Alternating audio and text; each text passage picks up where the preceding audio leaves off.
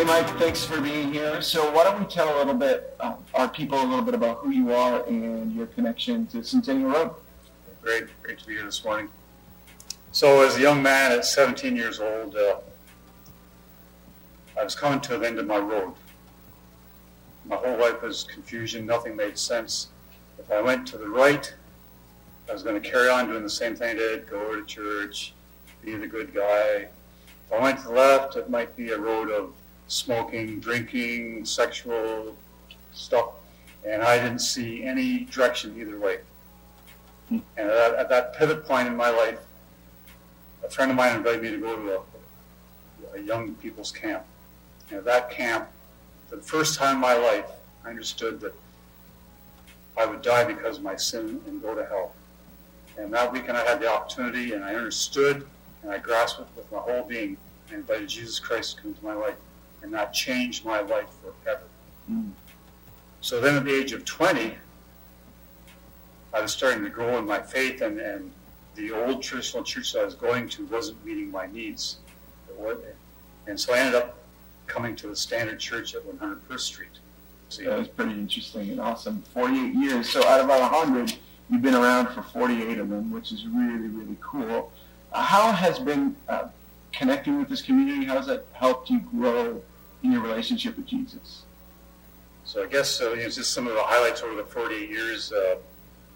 So I've had opportunities to be in different Bible study groups and what we call growth groups. And one that stands out in my mind, and I believe Faye Croswell was teaching this one at the time, but we were talking about spiritual gifts. And so as a young Christian, I didn't know what my spiritual gifts were. And I found out that I had the gift of serving, that I had a compassionate heart, and that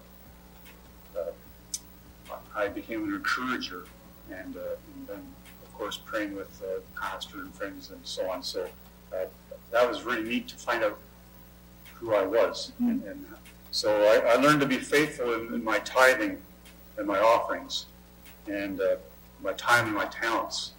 And so over the years, we have experienced answers to prayer and many, many blessings of God, which is just awesome. That's really cool.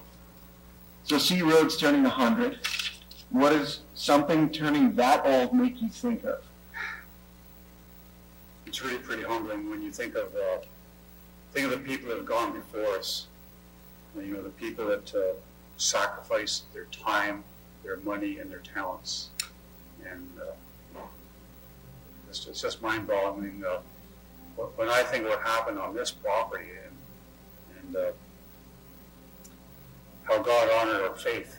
So we've seen a lot of amazing things happen. We've seen marriages saved. We've seen lives transformed forever. And we are so grateful to God for that. That's cool. So when you think of, like, the next 100, what would you hope? Like, if you and I were having a conversation 100 years from now, what sort of things do we hope that we would see in the next 100? So, of course, these are all personal to my heart, and maybe not everybody would see it the same, but this is really where my wife and I have talked about these things. In the very near future, in the next 4 to 6 years, we're hoping to have a big celebration as we pay off our mortgage, and we are debt-free. Hallelujah, praise the Lord. That's so exciting to think we'll be there. And then we're in a totally different situation. We are now in a place where we are debt-free, and we can show great generosity. And what I would hope to see is that we are going to forge ahead into new areas of ministry like we've never seen or done before. And I really would like to see, this would be amazing, where we as a church, I'd like to see us working and praying alongside with all the other churches in Brockville. And that this area would be known as the Bible Belt of Ontario, because we work together because of our love, our devotion, and our generosity in the name of Jesus Christ. Amen. Awesome. Thanks, Mike. Appreciate it.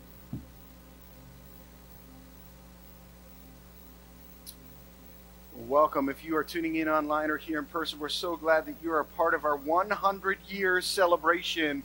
C Road is 100. Come on. Somebody excited about that? Isn't that amazing? Now, it's not every day that something or someone turns 100, and so instead of a one-part celebration, we're going to have a 4-part celebration of celebrating who we've been, who we are, and who we are becoming as a community. 100 years ago, a cluster of amazing young adults from a Bible school started meeting together. 2 years later, they had their first physical property that they called their own, because they were inviting people to connect with them. And from that moment, that's why we're here today. God's blessing, their perseverance, and so many others that have gone before us. It is simply amazing. We're going to do a bunch of different things over the next 4 parts of our time together. We're going to learn together. We're going to celebrate. We're going to enjoy. If you had the opportunity on your way in, if you're in person, maybe you saw one of these mementos.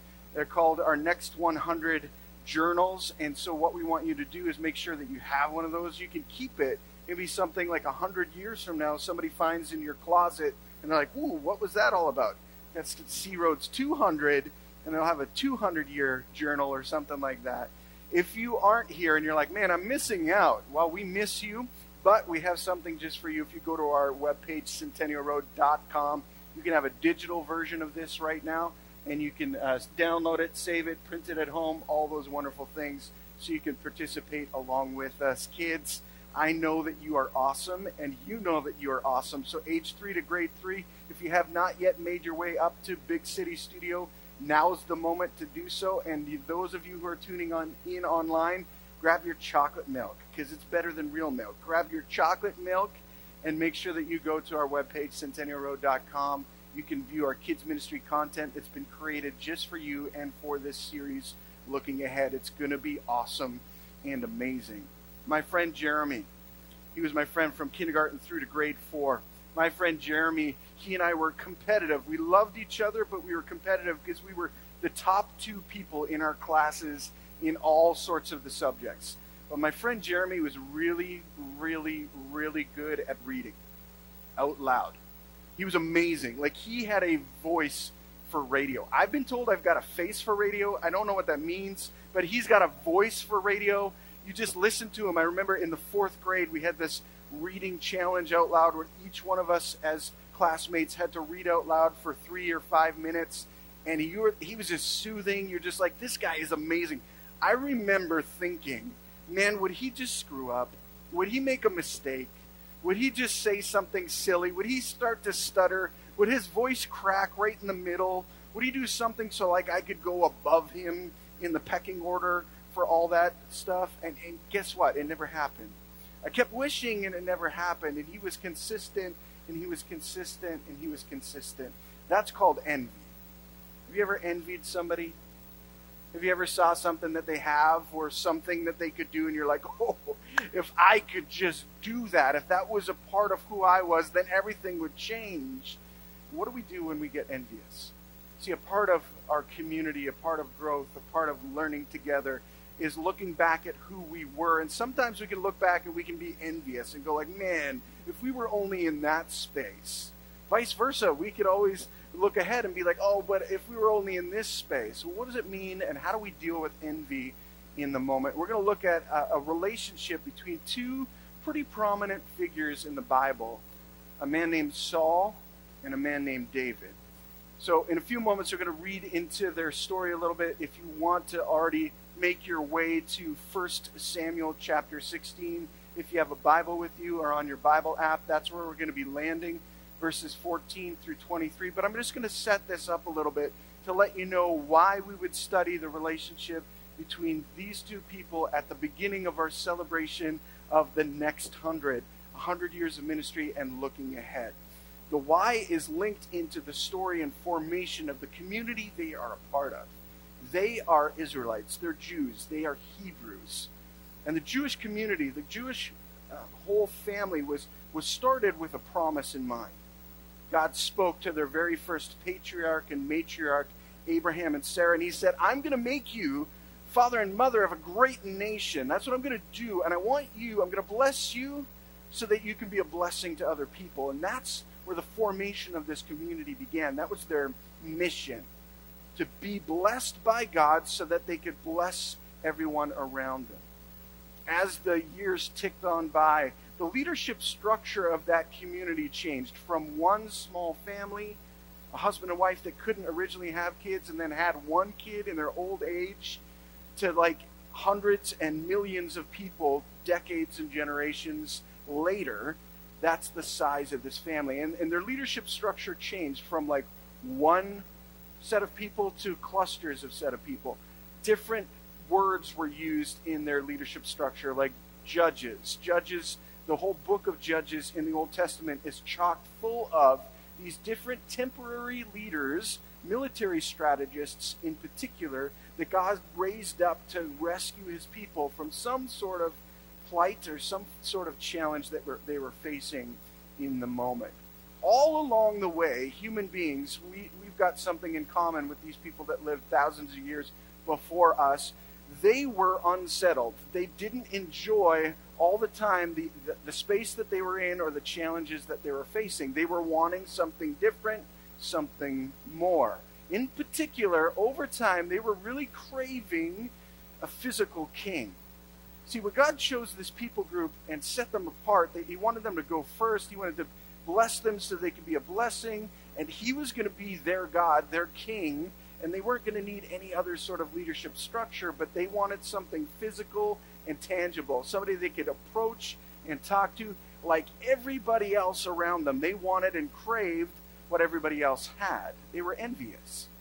So over time, the leadership structure morphed. There were prophets, there were judges, but then there came the time of kings, where God said, okay, I will give you your first king. The first king of this community, this nation, was a man named Saul. He was battle-tested. He was battle-tested. He was a military strategist. He was amazing. He didn't back down from fights. He looked for fights, that kind of a king. He was a warrior. He was somebody that the people loved and embraced and celebrated as king. He was anointed as that very first king, but somewhere along the line, he disqualified himself from leadership. He moved outside of what God wanted, and instead of replacing him in that moment, you know what God did? God sent a prophet, somebody to anoint the next king, to find the next king of Israel. And that's where David comes into the story. This young man, about 16 years old, anointed as the next king of Israel, while the previous king was still in place. So let's take a look of how their relationship unfolds from that point. 1 Samuel chapter 16, beginning in verse 14. Now the Spirit of the Lord had left Saul, and the Lord sent a tormenting spirit that filled him with depression and fear. Some of Saul's servants said to him, "A tormenting spirit from God is troubling you. Let us find a good musician to play the harp whenever the tormenting spirit troubles you. He will play soothing music, and you will soon be well again." "All right," Saul said. "Find me someone who plays well and bring him here." One of the servants said to Saul, "One of Jesse's sons from Bethlehem is a talented harp player. Not only that, he is a brave warrior, a man of war, and has good judgment. He is also a fine-looking young man, and the Lord is with him." So Saul sent messengers to Jesse to say, "Send me your son David, the shepherd." Jesse responded by sending David to Saul, along with a young goat, a donkey loaded with bread, and a wineskin full of wine. So David went to Saul and began serving him.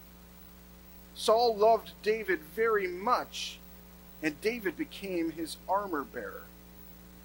Then Saul sent word to Jesse, asking, "Please let David remain in my service, for I am very pleased with him." And whenever the tormenting spirit from God troubled Saul, David would play the harp. Then Saul would feel better, and the tormenting spirit would go away. Imagine that for a moment. You are serving the guy whose job you've been created to take. And you step into that environment, and Saul does not yet know that that's what God has in mind. And they start having this relationship. In fact, we're told that Saul loves David. loves what David is able to provide for him in the moment. That soothing reality, that calming presence, that worshipful experience when things seem chaotic in his heart and in his mind. Now, the relationship gets even more complicated. If you flip forward a few verses, you're going to find out that David has his moment, his historical moment, where he stands face to face with a giant in one-on-one combat and takes him down. Something that nobody else in the Israelite army, including Saul, was willing to do. The community starts to celebrate. Saul has killed his thousands, but David has killed his 10,000s. They started to elevate David as king, and their relationship starts to shift and change. Not only that, but for killing this giant, David gets to marry Saul's daughter. That's part of the reward. He gets to marry Saul's daughter. So not only is he started out in this servant-type capacity, but now he's family. He becomes best friends with the heir apparent to the throne, Jonathan, Saul's firstborn son. David is interconnected. And there's a challenging dynamic that continues to flow as it becomes more and more evident that David is the future and Saul is the past. Saul handles it very interestingly. The three things that we're going to highlight from the formation of their relationship moving forward, the first is this. We can protect our mission, or we can preserve our history, but we can't do both. We can protect our mission or preserve our history, but we can't do both. This is the challenge that Saul faced. The mission that they had as a community, as a family, as a nation, was to be a blessing to the world around them. That was their mission. That was their purpose. That was what they were supposed to be about. But when it became evident that Saul was not going to be a part of that leadership moving forward, instead of embracing that reality, he started to resist it. He started to get frustrated. He started to get angry. He started to get bitter. If you read the story as how it unfolds over time, you're going to see more anger, more rage, more just plain old disappointment that takes shape in Saul's life. It's because he forgot this fundamental truth, that we can protect only one thing. We can only protect one thing, and that's our mission, what we were made for. I love history. I think history is an amazing part of our story as humankind, but we can't live in the past. Anytime we try to preserve our history and go like, man, wasn't it great when couldn't we go back to the time when, do you know what? Time only moves in one direction, forward. It only moves forward. There's no time machine invented, no matter how much Hollywood has tried to convince us. There's no time machine that's been invented. We can't go backwards. We can only go forwards. And as we're going forward, we have a decision to make. What is it that we are going to protect or preserve? We can learn from our history. We can learn from our past. We can celebrate it. We can remember it, but we can't live there. We can't stay there. The first facility that was purchased by the group of people that affectionately we refer to now as Centennial Road Church was on Perth Street. You can drive past it even today. It's a small little, I'll call it apple box. Nice and cozy. Physical distancing in that space wasn't a reality. We've got 2 pews that we've restored from that time and that era. And you can see them in the boulevard. For those of you who are at home going like, I wish I could see it. Well, when you leave your house for an essential service, just come by on your way to do outdoor exercise in our garden that's open. Let us know and you can come and take a look at these pews. But go look at them. You can even try sitting on it. It's a tight fit. It's interesting. That space wouldn't have contained who we are today. So somewhere along the line, that group of people had to go like, you know what? What we're becoming, who we are right now, doesn't fit who we've been. And that doesn't mean that we don't appreciate who we've been or where we've come from. That just means that we've got to shift and change and adapt as Jesus leads us forward. We're going to discover in this relationship between Saul and David that instead of embracing this reality that God's favor was being poured out on somebody else, somebody that Saul would not have chosen, instead of celebrating that, instead of supporting that, he did everything that he could to try and kill it. In fact, he literally tried to kill David on more than one occasion. One of my favorites is when he was playing his harp. You know, the thing that Saul really appreciated David for? He was so frustrated, so angry, that he grabbed a spear and chucked it at David's head. If that doesn't signal to you that your boss is frustrated with you, I don't know what does. But David hung in there, and he tried to love and serve his king. The leadership structure that was in place that God allowed to exist, even though he obviously didn't agree with his life being at risk. We can protect our mission or we can preserve our history, but we can't do both. So instead, as we look back, as we celebrate all the things that God has done, let's remember and let's use it as fuel for the future, for the present and the future. God has been so faithful. God will continue to be faithful today and tomorrow, no matter what type of challenge we face as a community. God will not change. He will not forget us. He will not let us down. God will carry us forward. Let us protect our mission to love and live like Jesus as much as possible. Instead of preserving our history, let's learn from it and move forward courageously. The second thing from this story that I think is so good to highlight is that we don't play a lead role. We've got a supporting role, and it's important. We don't play the lead role. We've got a supporting role. It's important. Saul forgot this. He started to think that the whole nation of Israel was for him. He was king. He forgot that it's all about God. It's all about Jesus. Anytime a community throughout history that has started well with good intentions in mind, with the reality of like wanting to love and serve people in mind, and then they've deviated from that, they've never finished well. They've never ended well in that space. If I could have, with Jeremy, simply celebrated that he was better at me than something, encouraged him that instead of wanting to see him fail, I would have wasted so much less emotional energy. I would have been able to embrace joy, become an encourager, be excited genuinely for my friend and my classmate who was doing something exceptionally well. If we could just learn to celebrate God's activity regardless of what that means for us as an individual church, but just God's activity in the region, you know, God's doing some things that we're not even aware of yet. There's some amazing things happening all throughout the St. Lawrence region. And when we hear about those stories, instead of being envious, why don't we just celebrate? Why don't we just go like, yes, thank you, Lord, for making a way forward. Thank you, Lord, for doing something extraordinary. If we can embrace this mindset that recognizes we aren't the lead character in this story, God is the lead character, then we can embrace the role, the important role that He's called us to do. To love and live like Jesus. That is our job.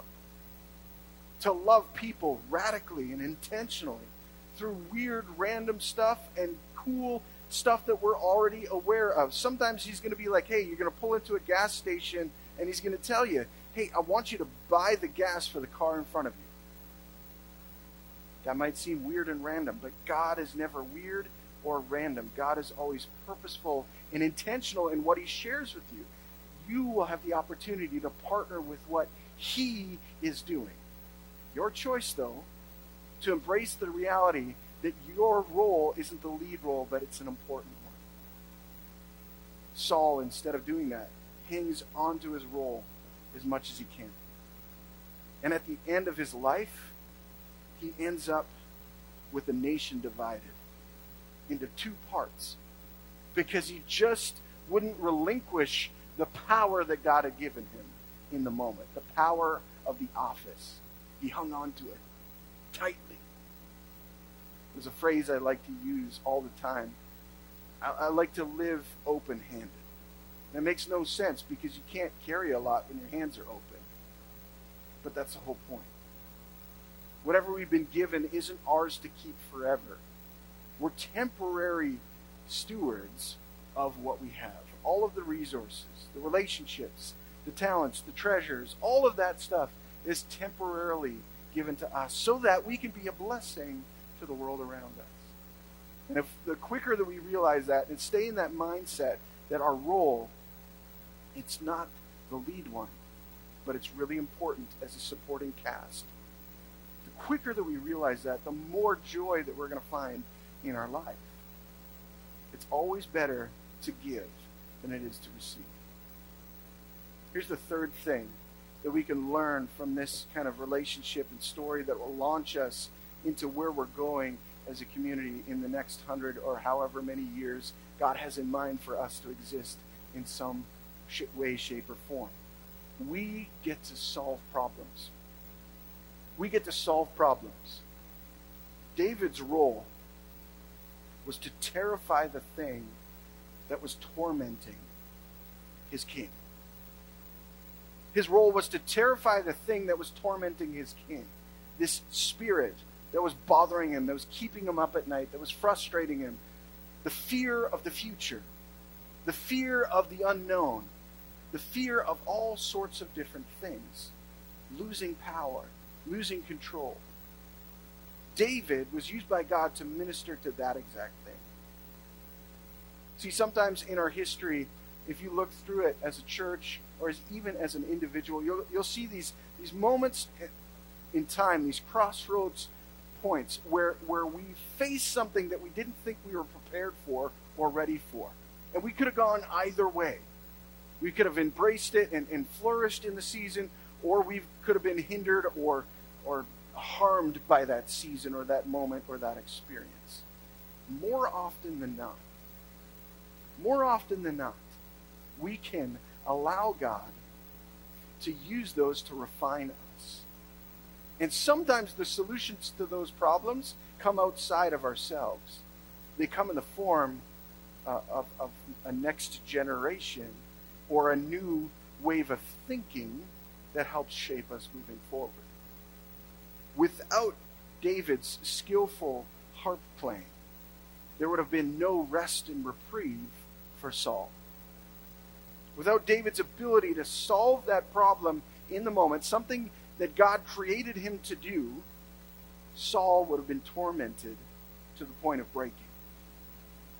Now, eventually he gets there because he doesn't want to relinquish his power.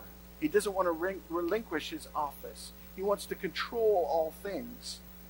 But in the moments where he's letting David terrify the thing that torments him, he finds reprieve and peace and calm.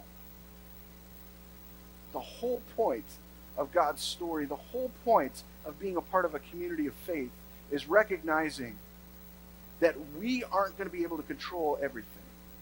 We're going to be able to do some things well, and at some point in time along the way, other people are going to come along and do things that we never thought were possible.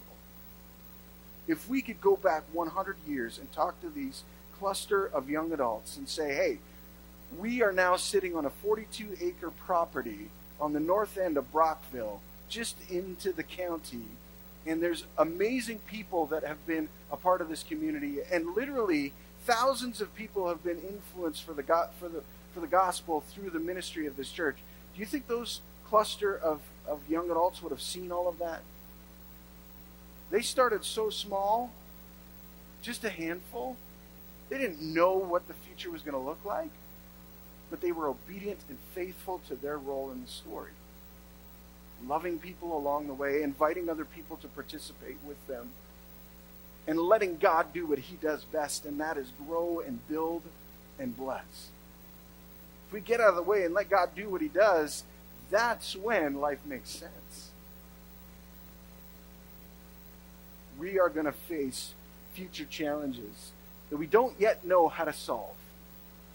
But we can trust that God is going to send us the right people at the right time with messages from him, with skills that he's given them to help us grow into who he's asking us to be. And if we can recognize those moments and recognize those opportunities and recognize those individuals, that we can be a part of what God is doing in real time. One of the greatest ways that we can do that is by being all in when it comes to our relationship with Jesus. Being all in starts with having a relationship with Jesus. If you do not yet have a relationship with Jesus, that's where you start. Right there. Forging that along with him moving forward. Start right there by embracing the reality that God loves you, has a plan for your life, and wants to use all of the challenges that you've been facing for good. Maybe not today, maybe not tomorrow, but definitely sometime in the future. He will take everything that you've experienced and turn it into something good if you let him, if you put it right into his hands and embrace his plan for your life. The other thing that we can do is we can be obedient and follow Jesus in terms of being baptized, in terms of finding people that we can love and mentor and develop. One of the other ways that we can do that that's really strategic and intentional when it comes to a church is we can become a member. A member of a church is somebody that's saying, I am sold out for Jesus, and I want to be a part of what this community is doing for the name of Jesus. Not for the name of the community itself, but for the name of Jesus. Jesus has called me to this place. He's invited me to participate with what he wants to do in us and through us, and you can be a part of that. All you have to do is become a member. Be all in. Signal to everybody around you that, hey, you know what? This is for this season, for this moment. This is the group of people that God is asking me to be a part of. Cool thing is in a couple of weeks, we're going to do a video Zoom membership class on the 26th of April at 7:30 p.m. If you don't even know what membership is about, if you've never been a member, if you're not even sure that you are a member of our church, maybe you've just even been attending, you're like, isn't that enough? I've been attending for 12 years. Like, is that all I need to do? No, there's another layer, another opportunity for you to get involved that goes beyond just attending and contributing of your finances. It's becoming a member. It's growing from that place moving forward. And on that day, the 26th of April, 7:30, you can hop onto that Zoom chat from your computer, your phone, and participate in that. If that date doesn't work out for you, guess what? Good news is we're going to record it, and you can view it on demand anytime after that to become a part of what you want to do and what God's inviting you into. Maybe you're going like, well, Jason, I'm too young, and I've already done that. So now what? You're never too young to start getting involved in what God wants you to do. If you are a member, here's my challenge specifically for you. Find 2 or 3 other people. Pray about it. Ask God to show you 2 or 3 other people. Maybe they don't yet know Jesus. Maybe they do know Jesus. And I want you to start loving them to pieces. Intentionally, with everything that God has given you, I want you to start loving them to pieces. That's called discipleship. Start investing in them. From your resources, your wisdom, start listening to them, creating time and space. Help them to grow into who God has created them to be. If we did that, that's how we can partner with the movement that God began over 100 years ago with a handful of young adults who are crazy enough to start meeting together. They started to share. They started to invest. They started to invite. And from that space, you and I now benefit from all these years later. And we now have the opportunity to partner with all of what God has been able to do up until this point by continuing on with those same fundamental values. Being all in, investing ourselves in the lives of people so that God can do amazing things. In the moments where we feel like we're Saul and somebody else is David, instead of trying to kill what God is doing in that person, instead of being intimidated or envious, let's instead embrace a posture that Jesus would take. He would come alongside and he would serve that individual. He would love them. He would elevate them. He would help them to continue to grow and to flourish. And if we can do that, then there will be many, many, many more celebrations along the way of God's faithfulness, of God's mercy, of God's intervention, of his grace, of his transformation. And for years and years and years, the next 100 and beyond, there will be iterations of communities, of people that have been a part of what God was doing that started way back when in 1921. And that would be amazing. Let's pray. Father, I'm so grateful that we have this rich legacy that we can look back on and celebrate. We can look back on and we can learn from and we can just marvel at your consistency and your faithfulness and your hopefulness. We can see all the growth and the changes and the shifts that have happened over time. The moments where we've had to give up what we thought was best so that we can embrace what you wanted us to do. And I thank you for all of those moments along the way. I thank you for the individuals that have been a part of the creation of this community that we call Centennial Road Church. I thank you for the leaders that you've blessed us with over the last 100 years.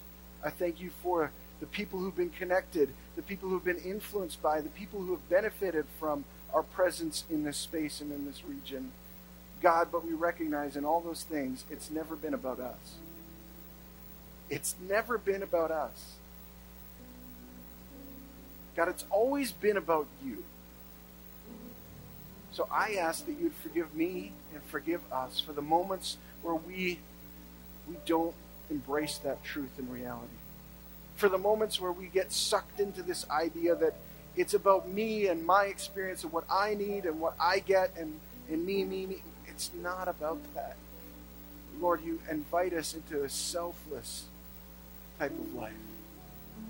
Selfless life that your son Jesus exhibited to the full by offering his life in place of ours, by taking our punishment that we should rightfully have suffered under. But instead, you made a way forward. You solved the problem that we couldn't solve. You solved the problem that we could not do on our own. And so, Lord, I know there's going to be many more moments of challenge in our present and in our future. And in those spaces and in those moments, I ask that you would give us eyes to see, ears to hear what you are doing. And then a little bit of courage to step into what it is that you have in mind for us. Lord, for anyone here who's struggling to think through what's next, I pray that you'd land on them whatever it is that you need to, whether that's starting that relationship with you, recultivating or rekindling that relationship, whether it's taking that step forward and going like, no, I need to be all in. I need to become a member so that I can identify with what God wants to do in our community. If that's what they want, what you're inviting them to, I just pray that you would, again, solidify that in their heart and their mind. And Lord, above all, I ask that you would bless and protect us so that we can be a blessing to others. I ask that you be gracious to us so that we can be gracious to others. I ask that you would make your face shine upon us so that we can be a joy-filled presence to others. I ask that you grant us your peace and your favor so that we can extend that to others who know you and do not yet know you. For the sake of your name, for the sake of your kingdom, because you are king and we are not. We love you, Jesus. We pray this in your name. Amen.